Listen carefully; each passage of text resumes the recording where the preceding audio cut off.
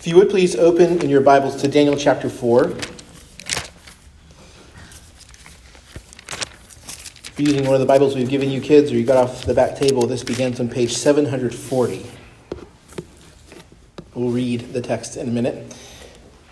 One of the hallmarks of the age in which we live are the questions that our skeptical age asks. You've probably heard some of these. Maybe you've asked them yourself. Perhaps the most well-known one is, if God is all good and all-powerful, then where did evil come from? It's a weighty question, and it deserves careful thought.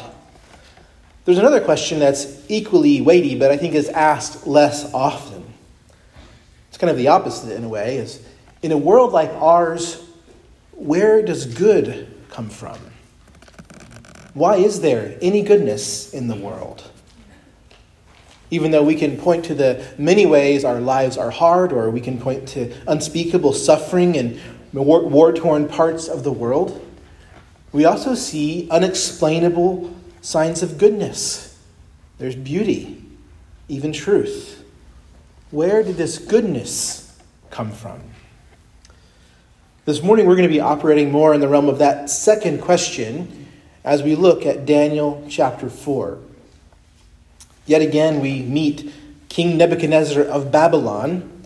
And once again, in just a few chapters, Nebuchadnezzar has had a troubling dream. He seeks an interpreter, as we've seen before. And as has been the pattern, we see lots of evidence of Nebuchadnezzar's pride and his power. But here, for the first time in this book, the king has a direct experience of God's hand on his life. It may sound strange to say that. He's seen some amazing things, right? He saw Daniel interpret a dream that no one else could interpret. He's seen the 3 young Jewish men delivered from the fiery furnaces. But all those things happened to other people. He was on the front row witnessing them. But here we see God directly and miraculously working in Nebuchadnezzar's life. And I think the question the text makes us ask is why? Why should God concern himself with a proud king like Nebuchadnezzar? Why is there grace for Nebuchadnezzar? In a moment, we're going to read the entire chapter, so all 37 verses, and then we're going to look at it through a few lenses in our sermon here. First, we're going to look at it through the lens of Nebuchadnezzar's pride. Second, Daniel's witness. And third, God's grace. So those will be the 3 points or lenses we use for the text. Nebuchadnezzar's pride, Daniel's witness, and God's grace. So let's read the chapter now. Again, start on page 740. You'll find it there on the right-hand column. We'll start reading at the big number 4. Listen to God's word. King Nebuchadnezzar, to all the peoples, nations, and languages that dwell in all the earth, peace be multiplied to you. It has seemed good to me to show the signs and wonders that the Most High God has done for me. How great are his signs, how mighty his wonders. His kingdom is an everlasting kingdom, and his dominion endures from generation to generation. I, Nebuchadnezzar, was at ease in my house and prospering in my palace. I saw a dream that made me afraid. As I lay in my bed, the fancies and the visions of my head alarmed me. So I made a decree that all the wise men of Babylon should be brought before me, and they might make known to me the interpretation of the dream. Then the magicians, the enchanters, the Chaldeans, and the astrologers came in, and I told them the dream, but they could not make known to me its interpretation. At last Daniel came in before me, he who was named Belteshazzar after the name of my God, and in whom is the spirit of the holy gods. And I told him the dream, saying, O Belteshazzar, chief of the magicians, because I know that the spirit of the holy gods is in you, and that no mystery is too difficult for you, tell me the vision of my dream that I saw and their interpretation. The visions of my head as I lay in bed were these. I saw and behold a tree in the midst of the earth, and its height was great. The tree grew and became strong, and its top reached to the heavens, and it was visible to the end of the whole earth. Its leaves were beautiful, and its fruit abundant. And then it was food for all. The beasts of the field found shade under it, and the birds of the heavens lived in its branches, and all flesh was fed from it. I saw in the visions of my head as I lay in my bed, and behold, a watcher, a holy one, came down from heaven. He proclaimed aloud and said thus, chop down the tree and lop off its branches, strip off its leaves and scatter its fruit. Let the beasts flee from under it, and the birds from its branches. But leave the stump of its roots in the earth, bound with a band of iron and bronze, amid the tender grass of the field. Let him be wet with the dew of heaven. Let his portion be with the beasts in the grass of the earth. Let his mind be changed from a man's, and let a beast's mind be given to him. And let 7 periods of time pass over him. The sentence is by the decree of the watchers, the decision by the word of the holy ones, to the end that the living may know that the Most High rules for the kingdom of men, and gives it to whom he will, and sets over it the lowliest of men. This dream I, King Nebuchadnezzar, saw. And you, Belteshazzar, tell me the interpretation, because all the wise men of my kingdom are not able to make known to me the interpretation. But you are able, for the spirit of the holy gods is in you. Then Daniel, whose name was Belteshazzar, was dismayed for a while, and his thoughts alarmed him. The king answered and said, Belteshazzar, let not the dream or the interpretation alarm you.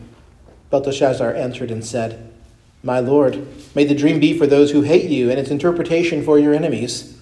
The tree you saw, which grew and became strong, so that its top reached to the heaven, and it was visible to the end of the whole earth, whose leaves were beautiful and its fruit abundant, and which was food for all, under which the beasts of the field found shade, and in whose branches the birds of the heavens lived. It is you, O king, who have grown and become strong. Your greatness has grown and reaches to heaven, and your dominion to the ends of the earth. And because the king saw a watcher, a holy one, coming down from heaven, saying, Chop down the tree and destroy it, but leave the stump of its roots in the earth, bound with a band of iron and bronze, in the tender grass of the field, and let him be wet with the dew of heaven, and let his portion be with the beasts of the field, till 7 periods of time pass over him. This is the interpretation, O king. It is a decree of the Most High, which has come upon my lord the king, that you shall be driven from among men, and your dwelling shall be with the beasts of the field. You shall be made to eat grass like an ox, and you shall be wet with the dew of heaven. And 7 periods of time shall pass over you, till you know that the Most High rules the kingdom of men, and gives it to whom he will.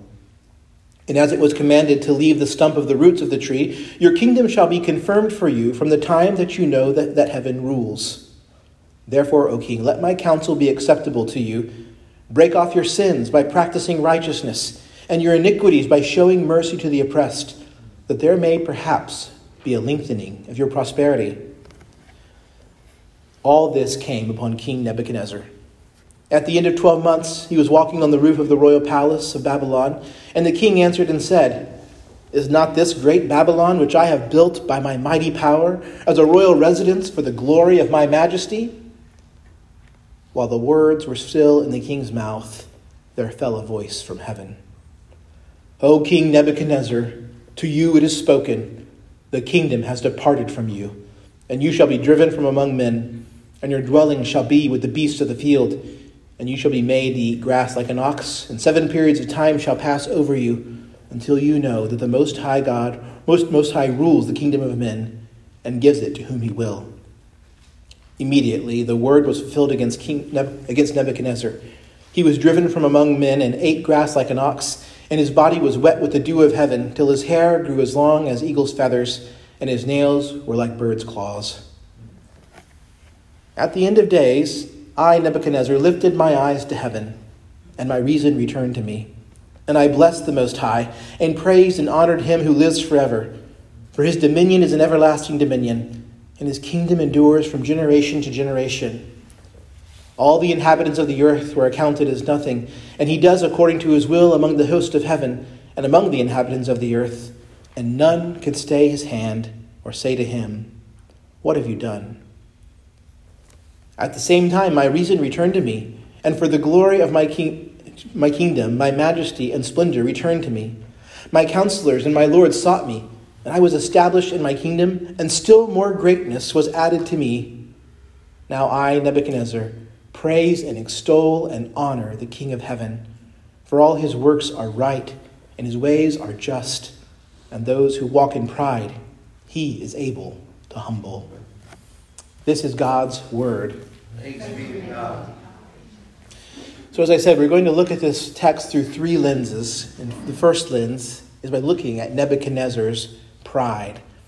And we can see several aspects of Nebuchadnezzar's pride. As we look at these, I hope that we'll examine ourselves and ask, are these things present in our own hearts? The first aspect of Nebuchadnezzar's pride is that he was willfully ignorant. Pride is willfully ignorant. That means ignorant on purpose. Once again, as we saw, he's had this dream and he's eager for the interpretation of the dream. The text tells us that he understood enough about it that it made him afraid. Now, there are clearly some elements of this dream that are hard to understand, that require interpretation. But it's hard to miss that embedded in the dream was the essence of the interpretation. Even you might have noticed the watcher, when he's giving his speech, he switches from talking about it's to he's. He will suffer this and that. The meaning is stated very plainly by the angelic watcher in verse 17. This dream is given to the end that the living may know that the Most High rules the kingdom of men and gives it to whom he will and sets over it the lowliest of men. That's the basic meaning. That's what the dream means. And so Nebuchadnezzar, even in recounting the dream to Daniel, stated what the dream was all about. He knew what it was all about. That God desired him to be humble. And that God was calling him the lowliest of men. Because that's who God sets over the kingdoms of men. So what do you think Nebuchadnezzar was really hoping to hear from Daniel? In an age like ours, asking for more information is always seeming like the right thing to do, right? Just making sure you have all the details. And we have tons of information. There's tons of misinformation, so we try to get the right information. We can say, we're just looking for answers, right? But we have to recognize that just asking for more information can be a smokescreen for pride. When we know what to do, but we don't like it, we can start searching for excuses to do things differently. So when we read the scriptures and know what God says, but what God tells us to do is seeming too costly, we can start looking for some interpreter, maybe some guru online, to tell us why the plain meaning of the text doesn't apply to us. And by doing so, we may be able to satisfy our conscience as we disobey God's clear command. This kind of willful ignorance is just a way of fooling ourselves. We're telling ourselves our motives are high and noble, just seeking the best information. And then we use that information to try and trick ourselves about what is right and wrong. Of course, there's nothing new under the sun. It's not like this is just a problem for people living in the internet age. Adam and Eve were all too willing to listen to the serpent's ideas about the tree and its fruit. They knew what God had said, but when they heard the serpent's interpretation that eating the fruit would make them wise and like gods, they liked that interpretation better. So you might say that human beings have been pridefully, willfully ignoring God's revelation of himself almost since the first day they got God's revelation of himself. And the Bible is full of such examples. Right? The Israelites on Mount Sinai had been told in Exodus chapter 20 that they should have no other gods and they should not make any graven image or serve any graven image. Right? And so 12 or 13 chapters later, what do we see them doing while Moses is on Mount Sinai? They make the golden calf, and Aaron goes right along with them. They knew what God wanted. They weren't confused by that. And yet, they looked for some explanation that they could somehow worship Yahweh through this calf and that this calf would lead them through the wilderness. Or you might think of David and his sin with Bathsheba and Uriah. David knew the Lord. He knew what God desired for him as king, right? His own son Solomon, as we read in Psalm 72, where did he learn those truths but from his father David? David knew God, and yet he willfully ignored what God had commanded him to do. Is there some way in which you are trying to walk away from God's will? Are you trying to ignore who God has said you should be or what God has said you should do? Do you know what God's word is and who God is and says, but you find what he says unpalatable? One of the dangers of our age is that there are so many voices you can listen to. It's not hard to find someone who will tell you what you want to hear, that you're right. And so we have to ask ourselves, is there some way in that which I'm proudly trying to ignore what I know to be true? Pride is willfully ignorant. The specific word that Nebuchadnezzar didn't want to hear was that the Most High rules the kingdom of men. By this point in his life, Nebuchadnezzar had already seen the Lord's power on display as he revealed dreams through Daniel, as he saved Shadrach and Meshach and Abednego from the fiery furnace. He had seen how God is the one who has all knowledge and wisdom, and God had greater power than Nebuchadnezzar or the worst that Babylon had to throw against those three Jewish men. And in Nebuchadnezzar's own way, he had acknowledged God's authority as Most High God. He did that at the end of chapter 3. But he's really been saying that maybe in a more general sense. This is a truth. It's true, and clearly in certain circumstances, you can almost hear Nebuchadnezzar hedging his bets. But now he's being told through this dream that God's authority is not just about authority over the fiery furnace. It's not just about an authority over dreams. God's authority is over Nebuchadnezzar himself. God has put Nebuchadnezzar where he is, and God can bring him down. And this is what Nebuchadnezzar rejects. So this is the second aspect of Nebuchadnezzar's pride. He rejected God's rule. Pride rejects God's rule. This is similar to our first one, but we willfully ignorant, but this is just more direct. We know God's rule and we reject it. We can go back to the Garden of Eden to see this kind of pride in action, right? Adam and Eve were under God's rule, right? They were supposed to live in God's garden, following God's instructions. And we should remember how good God's authority was, what God had done for them. He had given them the gift of his own fellowship, right? And kind of ironically, this comes out to us in the story of the fall, right? When God discovers Adam and Eve, he's walking in the garden in the cool of the day. And the sense is this is what normally happened. The blessing of the garden was that's where God walked freely among his people. So they enjoyed this daily fellowship with God in paradise. The story tells us that the garden was full of everything that was good to eat. Not only that, he had given them authority to be fruitful and multiply and take dominion over the whole earth. They had been enlisted in God's joyful project of filling the world with worshipers and turning the wild world into something beautiful like the Garden of Eden, to kind of expand the rule and reign and worship of God. This was God's good authority that they were to live under and thrive under. But they obeyed not God's voice, but the serpent's. They chose to reject God's good and blessed rule by eating the fruit, believing Satan's lie that they would become like gods.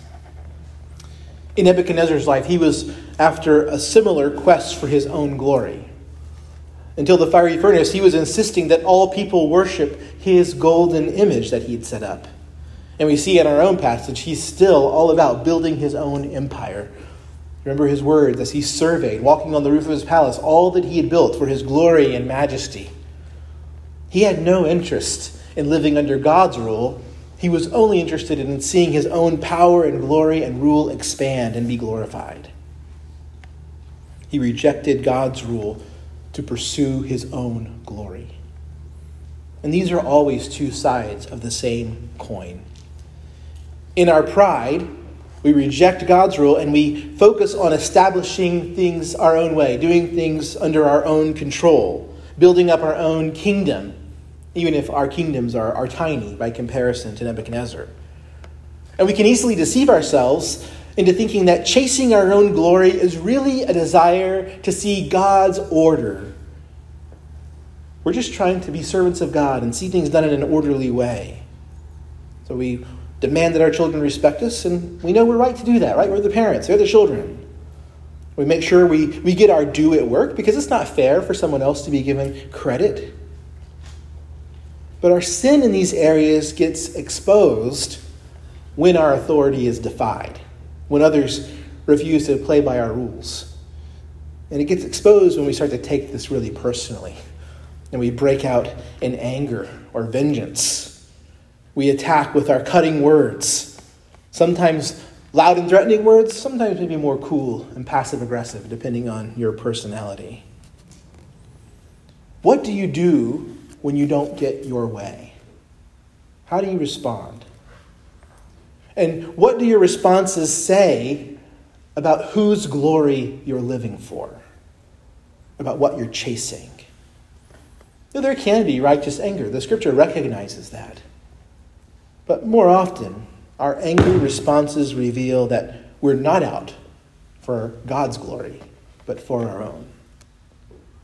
And so we see pride rejects God's authority and seeks to build our own kingdom. The third thing we see about Nebuchadnezzar's pride is his selfish boast. Let's read again verses 29 and 30. At the end of 12 months, he was walking on the roof of his royal palace in Babylon, and the king answered and said, "Is not this great Babylon, which I have built by my mighty power, as a royal residence and for the glory of my majesty?" While the words were still in the king's mouth, there fell a voice from heaven, "O King Nebuchadnezzar, to you it is spoken, the kingdom has departed from you." Right, the vision was supposed to show Nebuchadnezzar that he was under God's mighty hand, that he was only set there by God, and that God establishes the lowliest of people in these positions. But Nebuchadnezzar has no concept of any of that. He takes credit for all the glory of Babylon, right? He doesn't acknowledge the way God has given this to him, which the book of Daniel opens by telling us that God gave the Israelite king into Nebuchadnezzar's hand. That concept is far away from him, but we can maybe understand that. He's a pagan king. He doesn't know the God of Israel. But he doesn't acknowledge anyone else in building Babylon. No architect designed that beautiful building. No skilled craftsman carved those stones. No good administrator helped him along the way.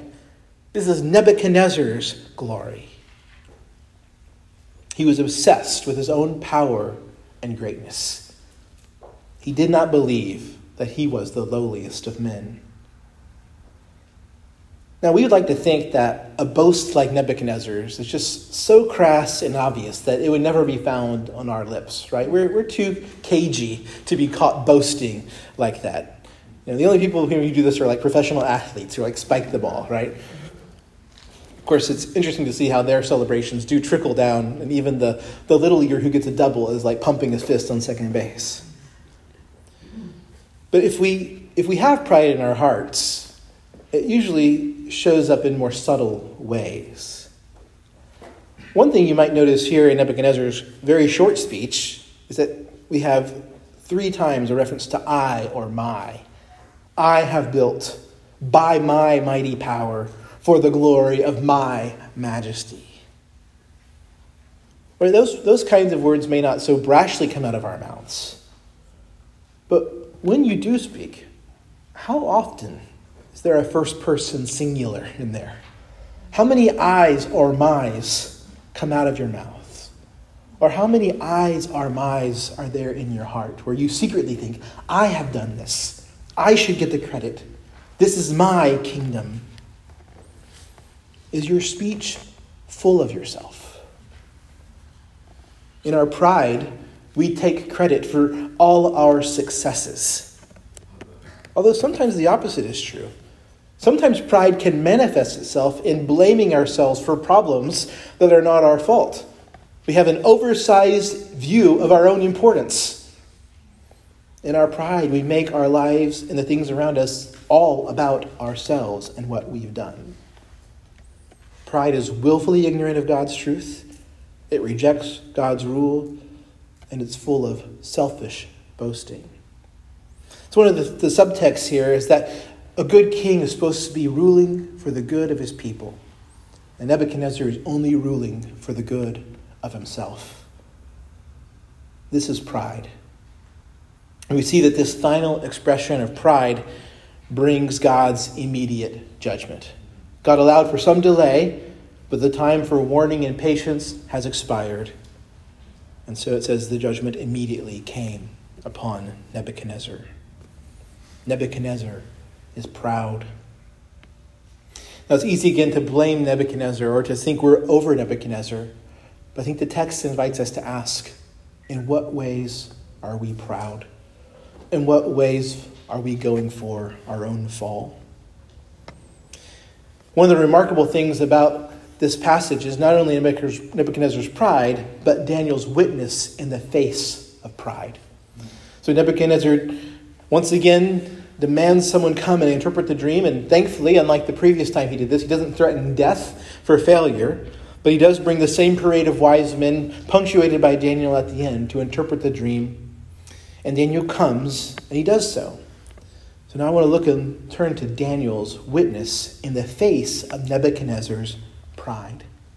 And the first thing I want you to notice about Daniel's witness is Daniel's love for the proud king. So look in verse 19. Then Daniel, whose name was Belteshazzar, that's the name he was given when he became an exile in Babylon, was dismayed for a while, and his thoughts alarmed him. The king answered and said, Belteshazzar, let not the dream or the interpretation alarm you. Belteshazzar answered and said, My lord, may the dream be for those who hate you, and its interpretation for your enemies. What's going on here? Well, part of this is, when you're in the king's court and you've got bad news to give the king, it can be dangerous for you, right? You don't want to be the bearer of bad news because sometimes they do shoot the messenger, right? That happens. But what we see from Daniel here is, I think, a genuine love for Nebuchadnezzar. He doesn't want these bad things to befall him. He knows the interpretation of the dream means bad things are coming, and he has some affection and love for Nebuchadnezzar. He's not here dancing on Nebuchadnezzar's grave, right? And you can imagine it would be easy for an exile to do, right? Daniel is not here willfully, right? He's here against his will in the king's court, being persecuted by other wise men, like the Chaldeans were persecuting the three men last chapter, and they'll do so again in later reigns. So Daniel could have every reason to kind of have a smirk on his face while he's telling Nebuchadnezzar this bad news. But he doesn't do that.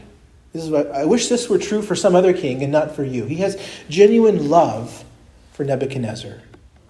He's not delighting in Nebuchadnezzar's downfall.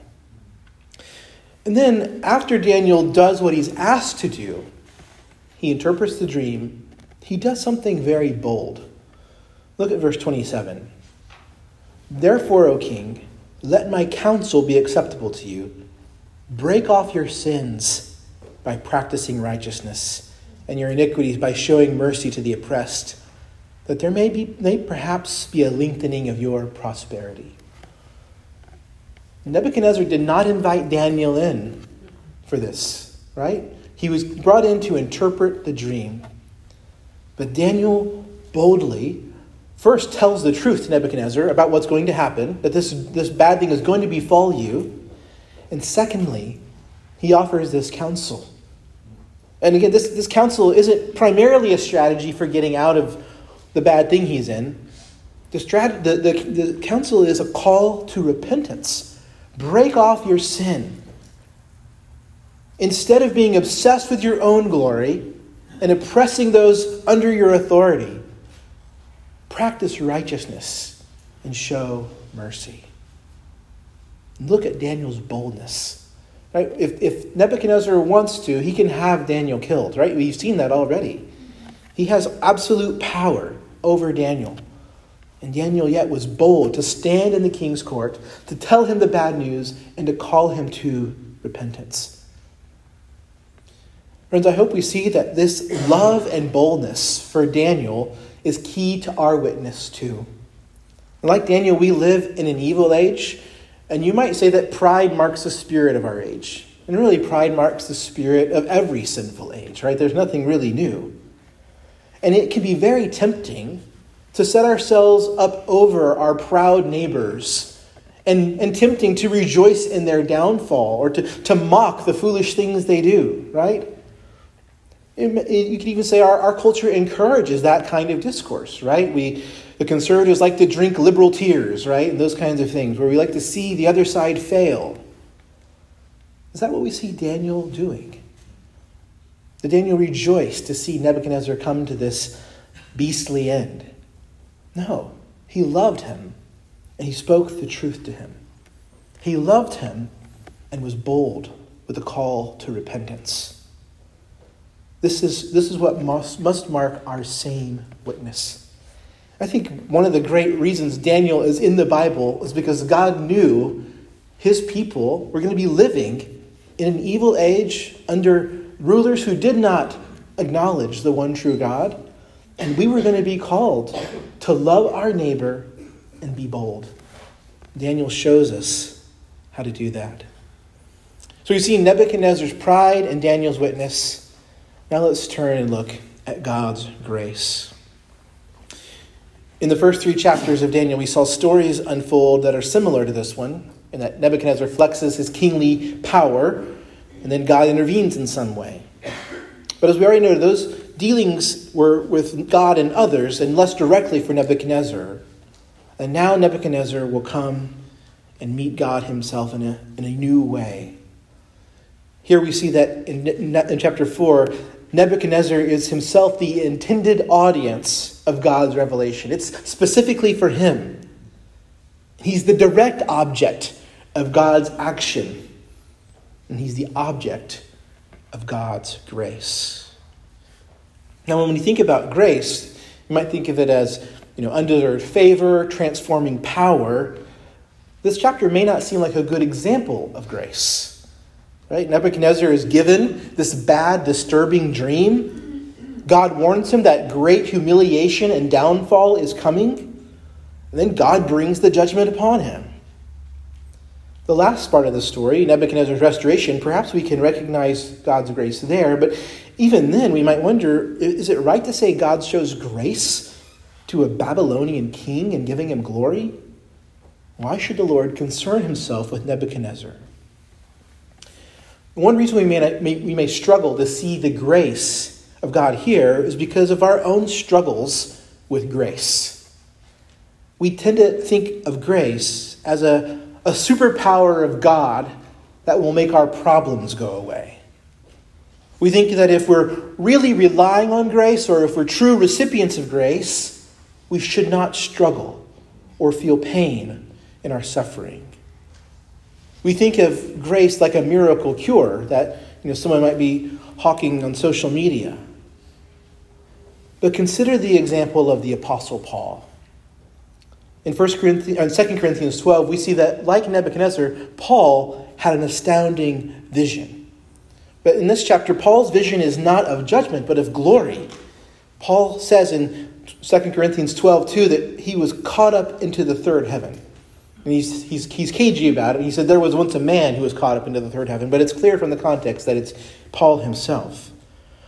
So he's had this amazing vision of glory that he can't even talk about. He says it's not proper for a man to talk about what I saw. But then he says, to keep me from becoming conceited, because of the surpassing greatness of the revelations, a thorn was given me in the flesh, a messenger of Satan to harass me, to keep me from becoming conceited. 3 times I pleaded with the Lord about this, that it should leave me. But he said, my grace is sufficient for you, for my power is made perfect in weakness. One of the great mysteries of the New Testament is, what was this thorn in the flesh? We don't know.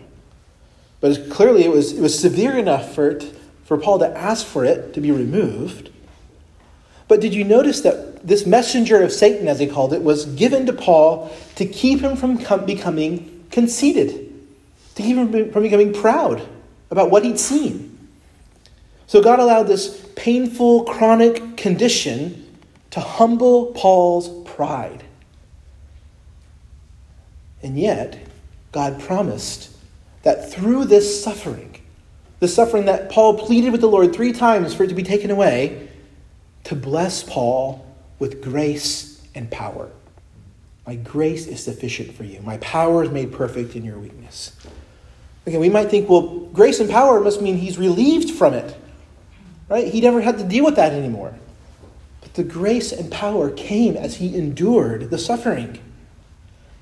For Paul, God's grace, a powerful outpouring of God's grace, is in no conflict with the idea that God's brought this fatherly discipline or even judgment.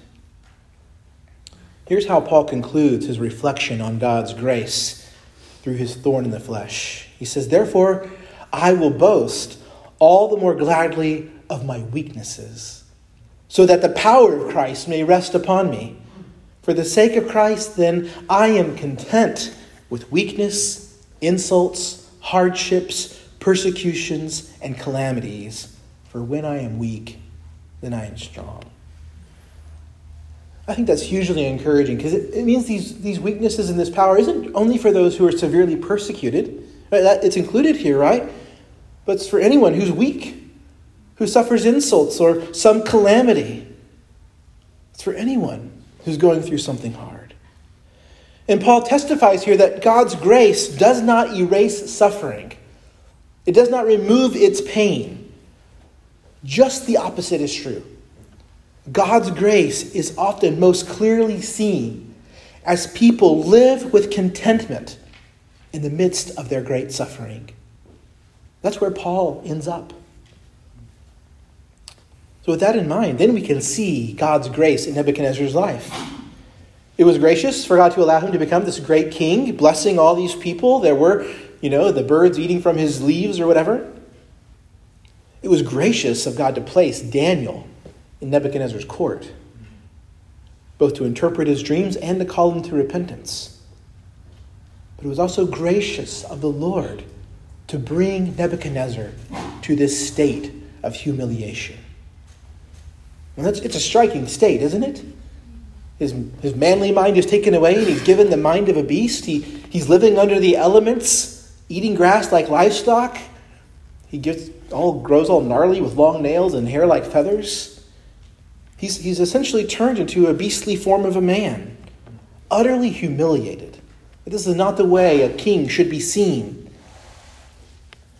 But God didn't do this just because he really delights in humiliating people. It was in order to bring Nebuchadnezzar to the point of seeing God's glory, of recognizing God's rule over him. It was gracious of God to do this, because Nebuchadnezzar would see it in no other way. And so God found a way of teaching Nebuchadnezzar the truth about God and the truth about Nebuchadnezzar, that he really was the lowliest of all men. Friends, have you experienced this kind of grace from God? Have you experienced the grace of humiliation? That phrase clangs off of our ears, the grace of humiliation. But again, it was God's kindness in Paul's life to bring him that thorn in the flesh. It's God's kindness to bring Nebuchadnezzar low. You may be tempted to think that your suffering is a sign that God's far away from you or he's unhappy with you. You might think that the weaknesses that you see in yourself, that they're a sign that you're not trusting God enough. But have you considered that it's through your suffering and through your weaknesses that God is showing you grace? He's showing you your great need for him and how he is powerful and able to help you endure and comfort you. In Nebuchadnezzar's case, God added grace upon grace because God allowed for the restoration of his kingdom once he learned the lesson. That's really appealing, right? If we just learn our lesson, then we're done. But no, that's not what happened for the Apostle Paul. I think Paul learned the lesson, but there's no sign that the thorn was ever taken away. So just as the Apostle Paul was never delivered from his thorn in the flesh, we may endure with our thorns and weaknesses to the end of our days. But here it pleased the Lord to bring Nebuchadnezzar back to full strength, even to give Nebuchadnezzar more greatness than he had at the beginning.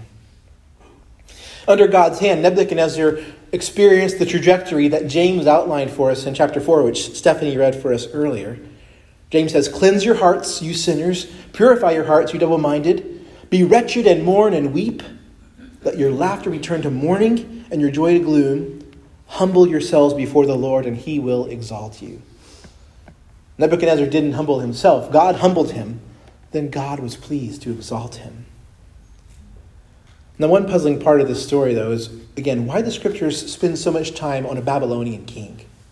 Right? There's more material about Nebuchadnezzar than there's about a host of Jewish kings from Israel or Judah. And this question gets even more difficult when we remember that Nebuchadnezzar is like arch enemy number one for the second half of Israel's history. So maybe first half we got Pharaoh, right? He's arch enemy number one. And then especially the Pharaoh that forgot Joseph and enslaved the people. But now we have Pharaoh part 2. Right? He's arch enemy number 2. He's going to destroy Jerusalem and God's temple, and he's going to enslave God's people once again, or bring them into exile out of God's holy land. He has much more in common than with someone like Pharaoh than he does with a good king like David or Solomon. He boasted against God's power, sought to burn some of God's people. Why should God be gracious to such an enemy?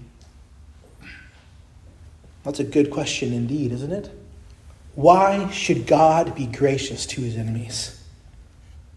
This is one of the greatest and most glorious mysteries at the heart of God. It's a mystery at the heart of the gospel. After all, Nebuchadnezzar is far from alone in being proud and rebellious and boastful. The New Testament says that all people, whether Jews or Greeks, have sinned and fall short of the glory of God. So because of our sin and rebellion, we're all God's enemies. The Apostle Paul, who we've been talking about, he was a great enemy and persecutor of God. And yet, God has shown grace to us. He's shown us that grace in Jesus Christ. And here the mystery keeps getting greater and more glorious. In Nebuchadnezzar's case, God showed this great and glorious king grace by humiliating Nebuchadnezzar. Nebuchadnezzar was brought low, down to the earth. And you might say Nebuchadnezzar sort of pays for his own sin a little bit, right? But in the gospel, it's not the enemies of God who are humiliated. Christ is the eternally glorious Son of God, God himself. And how do we describe Christ's work on earth? We call it his humiliation. He suffered the humiliation of death, the shame of death on a cross. It's 1,000 times worse than any beastly shame that Nebuchadnezzar endured. But Christ had no pride that he needed to be humbled for. He didn't need to have this humiliating experience to recognize God's glory. He always lived for God's glory. But he suffered for our sake, because of our glory seeking. His humiliation took him to the cross, to crucifixion, to burial, where he was laid in the ground, weak and dead. The scriptures say that while we were still enemies, Christ died for us. Why should God show such grace to his enemies? It's not because we deserve it. We are proud, we're rebels. But according to the good pleasure of his will, Paul says in Ephesians, he set forth Christ to save us. What a merciful and gracious God he is. He would have been righteous to condemn us to eternal punishment, to bring us low and never raise us up. But it pleased him not to leave us in our pride. It pleased the Lord. When we come to trust that God loves his enemies through Jesus Christ, then we're ready with sincere hearts to join Nebuchadnezzar in the praise that he offered to God. He said, "I praise and extol the King of heaven, for all his works are right, and his ways are just, and those who walk in pride he is able to humble." We can join God in saying his ways are just and right and merciful. He brings down the proud. He's brought us down to humility by granting us faith in Christ. How gracious is God that he should humble the proud. What great grace is there for us when God brings us low. By his love, God turns proud enemies into his very own children. So don't remain in your pride and rebellion. In the words of James, be wretched and mourn and weep for your sin. Let your proud laughter be turned into the weeping of repentance. Humble yourselves before the Lord. Confess your sin and trust in Christ for salvation, and he will exalt you. Let's pray.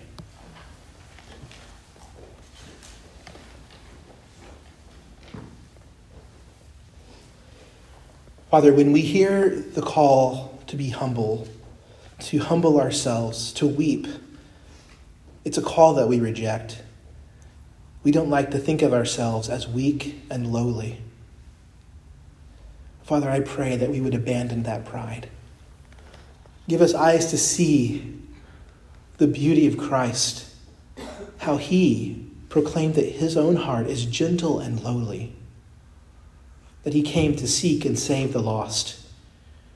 Help us, Father, to know how lost we are and were, and to rejoice in the goodness of Christ, and to receive his righteousness by faith. We ask this in Jesus' name. Amen.